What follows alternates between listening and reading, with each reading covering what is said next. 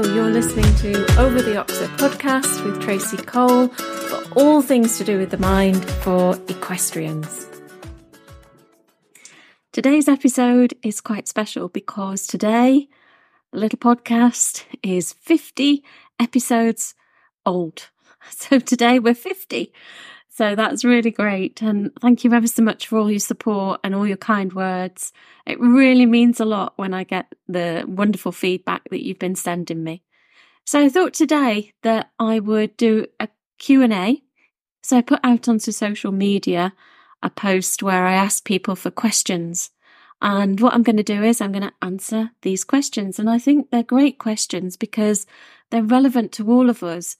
Maybe the specifics or the specific scene scenario isn't quite you, but you'll recognize the mindset pattern. So the first one comes from Sue, and Sue asks, how do you deal with anticipation? For example, if I think my horse will spook, that's all I concentrate on. Okay, so especially if a horse has already spooked and you think it's going to happen again, or you feel the horse underneath you get a little bit lively and you're in a condition where there's wind or whatever, that feeling where you're riding so defensively. So from a mindset point of view, then it's being able to balance your focus, because you don't want to take your focus 100% off your horse because your horse may spook and you want to stay in the saddle. But at the same time, you want to take your main focus away from that idea that you're going to have a spook. So it's a refocusing, if you like. So we need something to distract you. Because in the moment when your horse does spook, what keeps you in the saddle really is two things. First of all, an ability to be fairly relaxed in your body. That might sound a bit weird, but you'll find that the more relaxed your muscles are when you're in the saddle, if a horse moves in an unexpected way, the better able that you're able to balance. Whereas if you have a tense body or tense limbs, then your balance is a little bit out. It's a little bit more difficult to balance. And the second thing to do, your innate fight and flight mechanism is keeping you safe. You don't have to have preparation for that. It just switches on. That's something that we know, but we just need to remind ourselves that we've got body and mind already set up for helping us out when we spook. We need to not be in the way of that. So by that, I mean, we need to not have a tense body or to be in a point where we're on hyper alert and we're already tense in all our muscles. So the second thing that we need to consider really is to distract the mind. In other words, to refocus the mind. So you could do this by focusing on what you're actually doing in that moment or what you're about to do. So you give yourself a running commentary. I need to apply such and such a leg aid. I need to do this with my hand. I need to do this with my seat. As you move around the arena, and it's a constant commentary.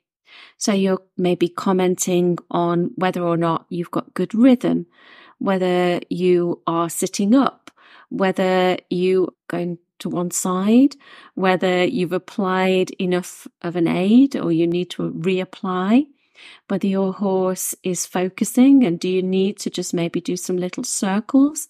So rather than trying to go large in the school, do you need to just stay on a small circle until your horse is a little bit more relaxed and is out of their own high alert state?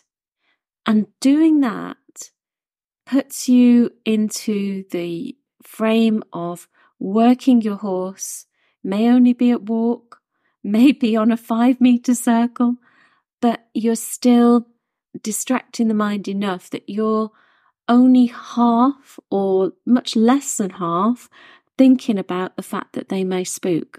You're concentrating on the shapes that you're making and the shapes that you want to make and the line that you want to take. And you're concentrating on the quality and you're trying to bring the quality up as much as you can by giving yourself the running commentary. So it's almost like having a coach or a coaching style of talk in your head, but it doesn't stop. So it's a bit more than a coach would be saying. It's not just, sit up, put your heels down. It's much, much more, because it's constant. It's absolutely constant. And you can comment on anything that you like, and you can refine what you're doing. And it just keeps you in that moment a little bit more, rather than projecting yourself into the future for what may or may not happen. Now, Sue has another question, and this is a great question. How to get out of a freeze moment when you don't do anything, but you know something is about to happen.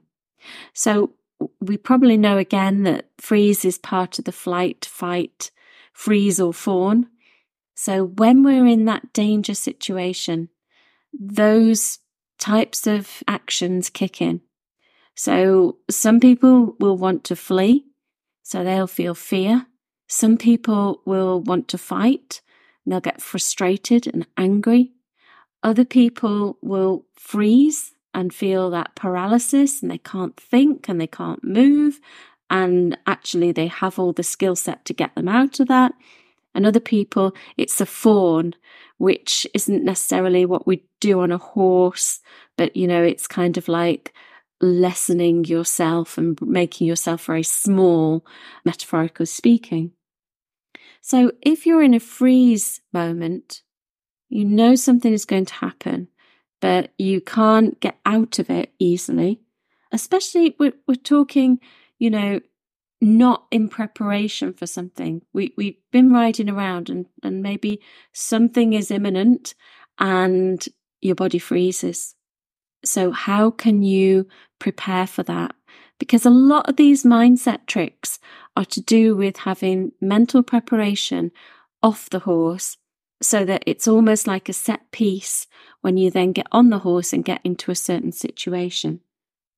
So the freeze one, if you think about the freeze is there as a very primal instinct, because some animals freeze when a predator is about to approach. So they hide and they freeze, they make no motion whatsoever. And that's still obviously in our brains as well.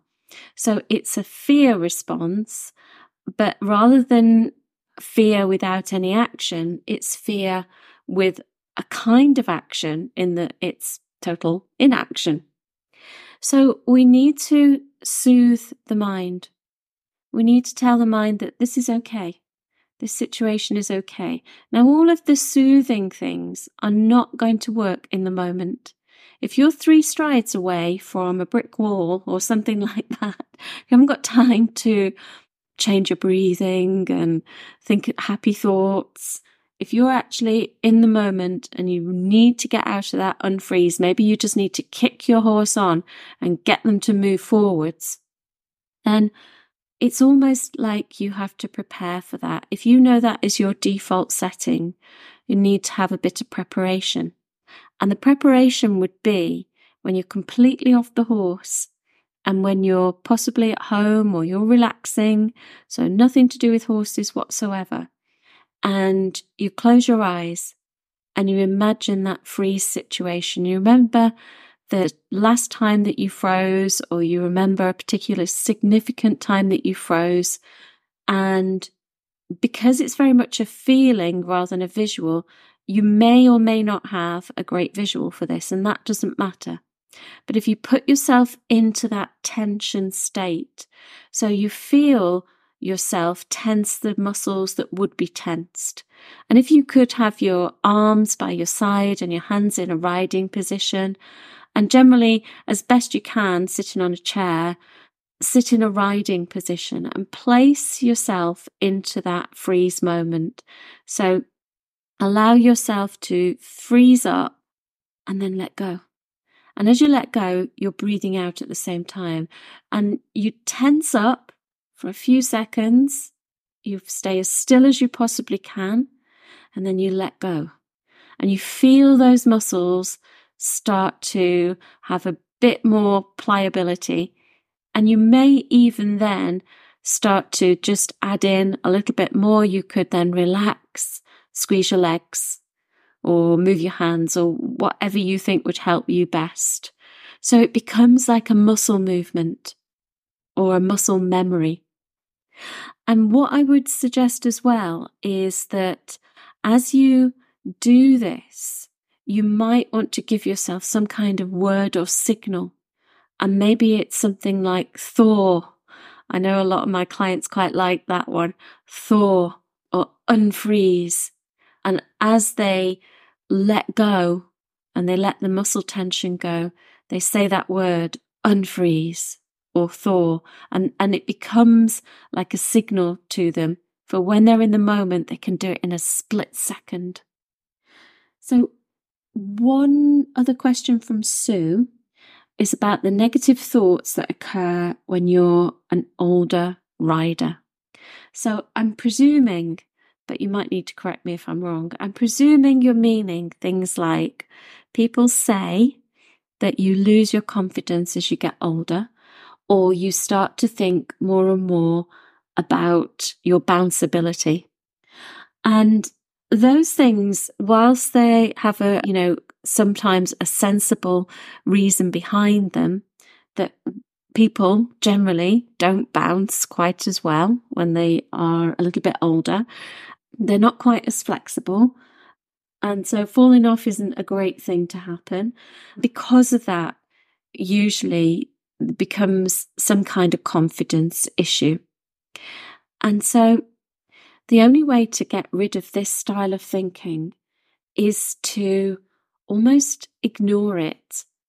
If you are generally healthy and fit, then, and there's no, I have friends who've had to unfortunately give up riding because if they do have a fall, they've got such brittle bones that they would have a nasty accident.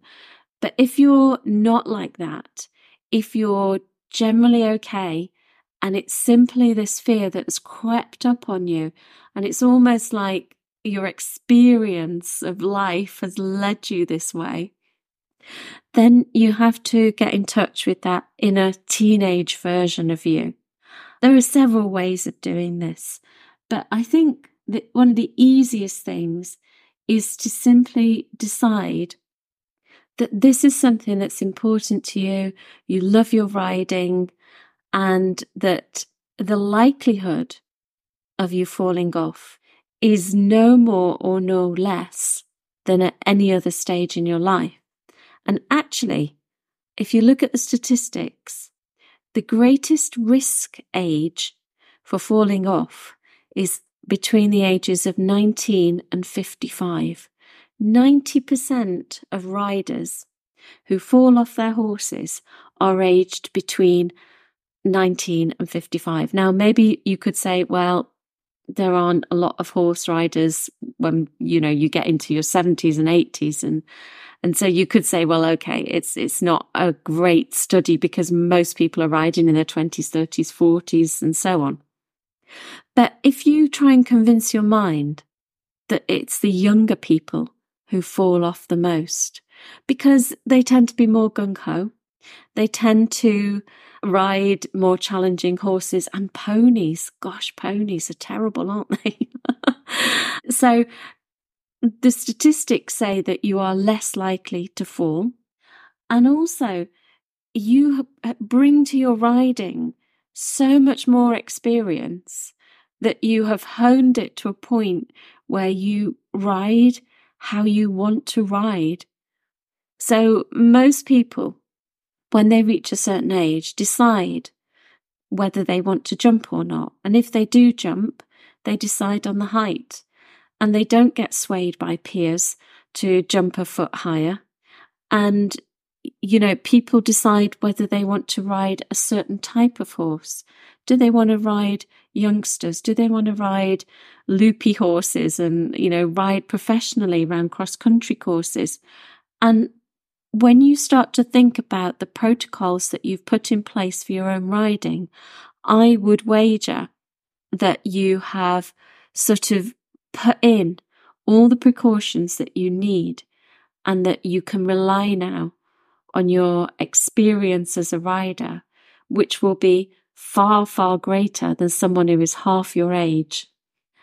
If those confidence issues rear their ugly head, of course, then you can do any of the confidence techniques that I talk about on the podcast, or you can sign up with an equestrian mindset coach and get them sorted relatively quickly.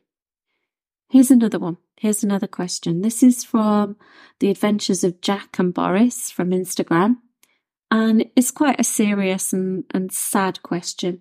It's about dealing with grief with the loss of a horse or the loss of use of a horse and what to do. So this is quite challenging because grief in all of its forms is very individualized. And you'll know that anyway from how we react to a death of a horse, an animal, or a person. And so some people do experience absolute stress, sleeplessness, muscle tensions and headaches because of that, brain fog, loss of concentration, loss of focus, loss of motivation. But it doesn't necessarily have to be that way. It could be very, very different for each different person.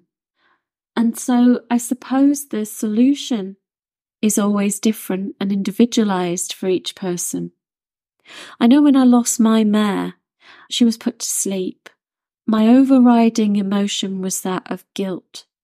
Now, we're looking at it logically. It was her time. She was an old lady, and it was just her time. Her body had just aged and worn out. But I felt so guilty because I did think afterwards, could I have done something more? And I had a lovely vet who convinced me that, there was nothing else and I was making the kindest and the best decision ever. But it didn't stop me from feeling absolutely awful and missing her from the second that she went to sleep. And I must have cried the whole day. I wasn't at work the day that she passed away, and I cried and I cried and I cried, and then I'd stop crying and then I'd start again. And so what I would say to you is that it's good to let the emotion out. It's good to cry. Even if it feels a bit self-indulgent, even if, I don't know your situation, but others around you perhaps don't understand, oh, it's only a horse. It's really good to let that emotion out rather than bottling it up. But there also has to be a point where you accept that, yes, it's sad, but there has to be an acceptance of what's happened. And that acceptance is the difficult part, isn't it? And some people like to do something in memory of their horse, whether it's a piece of jewellery or something else. They have a special photo framed or something like that. For some people, it's a bit too raw straight away, and that wouldn't help. One thing that you can do, if you are a person who talked a lot to your horse, if you chatted to your horse when you were riding or tacking up or anything like that, there's no reason why you can't chat to your horse again. And I did that, and you feel completely bonkers, and you probably are, but it doesn't matter, does it? And I talked to my horse. And sometimes I still say things, just, when one of my other horses now does something, I'm like, gosh, Tiggy, you wouldn't do that, would you? And I sort of bring her in on it all. And that really helped me. So I might go off for a walk or just be quiet and just have a bit of a chat to her, like I would chat to her anyway. And I'd have her in my mind. And that really helped me. It is really important that if those types of things aren't for you, that maybe you find somebody to talk to, somebody who's hugely sympathetic, because that's again a way of getting the emotion out of you, so it's not bottled up and it's not festering. And unfortunately, there is no shortcut to grief. I truly believe that we all go through it in the time that it takes. And speeding it up is one of these false economies, because it lingers then, or it comes back, neither of which you want to have happen. So it is difficult, and it just has to get worked out of your system. So if you are going through it at the moment, absolute best of luck, and all our thoughts are with you. Let's get another question. So this is from Everyday Eventers, again from Instagram. Why is my inner voice set on sabotage? I love that question. So everybody's mind, everybody's inner voice is set on self-sabotage, to be honest. That's the default. We are made to see things a little bit negatively. And that's a very protective mechanism. That comes from our days when early humans were hunter-gatherers, and probably eons before that as well. It was very protective. We needed something in our brain that stopped us doing absolutely stupid things like jumping off a cliff or deciding that we could fight a saber-toothed tiger. So we have that in our brain to stop us from doing the things that would harm us or even kill us. So it's very ancient, and we don't necessarily need it switched on quite as much nowadays, living in this kind of century. It depends what your inner voice is telling you. But basically, inner voices, if it's telling you, don't ride, or you're no good at riding, or whatever it's telling you that's sabotaging you and making you feel bad, have a go at this. Think about the voice and see if you can turn the sound down a notch. Imagine that you've got a dial and the dial goes up to 10. And when the voice comes into your head, it's on about a 9 or a 10. See if you can move it down to an 8, and then a 7, and 6, and 5, and 4, and 3, and 2, and 1. If, when this happens again, you can't bring it right down, you might be able to just quieten it a bit, then that's absolutely fine. You might want to think of bringing it down a notch each day. If that's not for you, give the voice a silly voice. So give it a voice of a cartoon character or someone with a ridiculous voice. Mickey Mouse, Bugs Bunny, Donald Duck, anyone you like. Someone that you wouldn't listen to, someone that you think's, not worthy of your time and energy. Give your voice that voice, because then you won't care what it says, because then it has no impact. That's a ridiculous voice and a ridiculous way of thinking.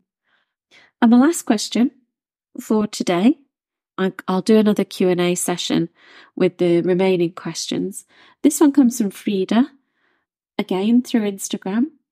What to do when my thinking goes, I'll probably die if I do this thing I've done 1,000 times.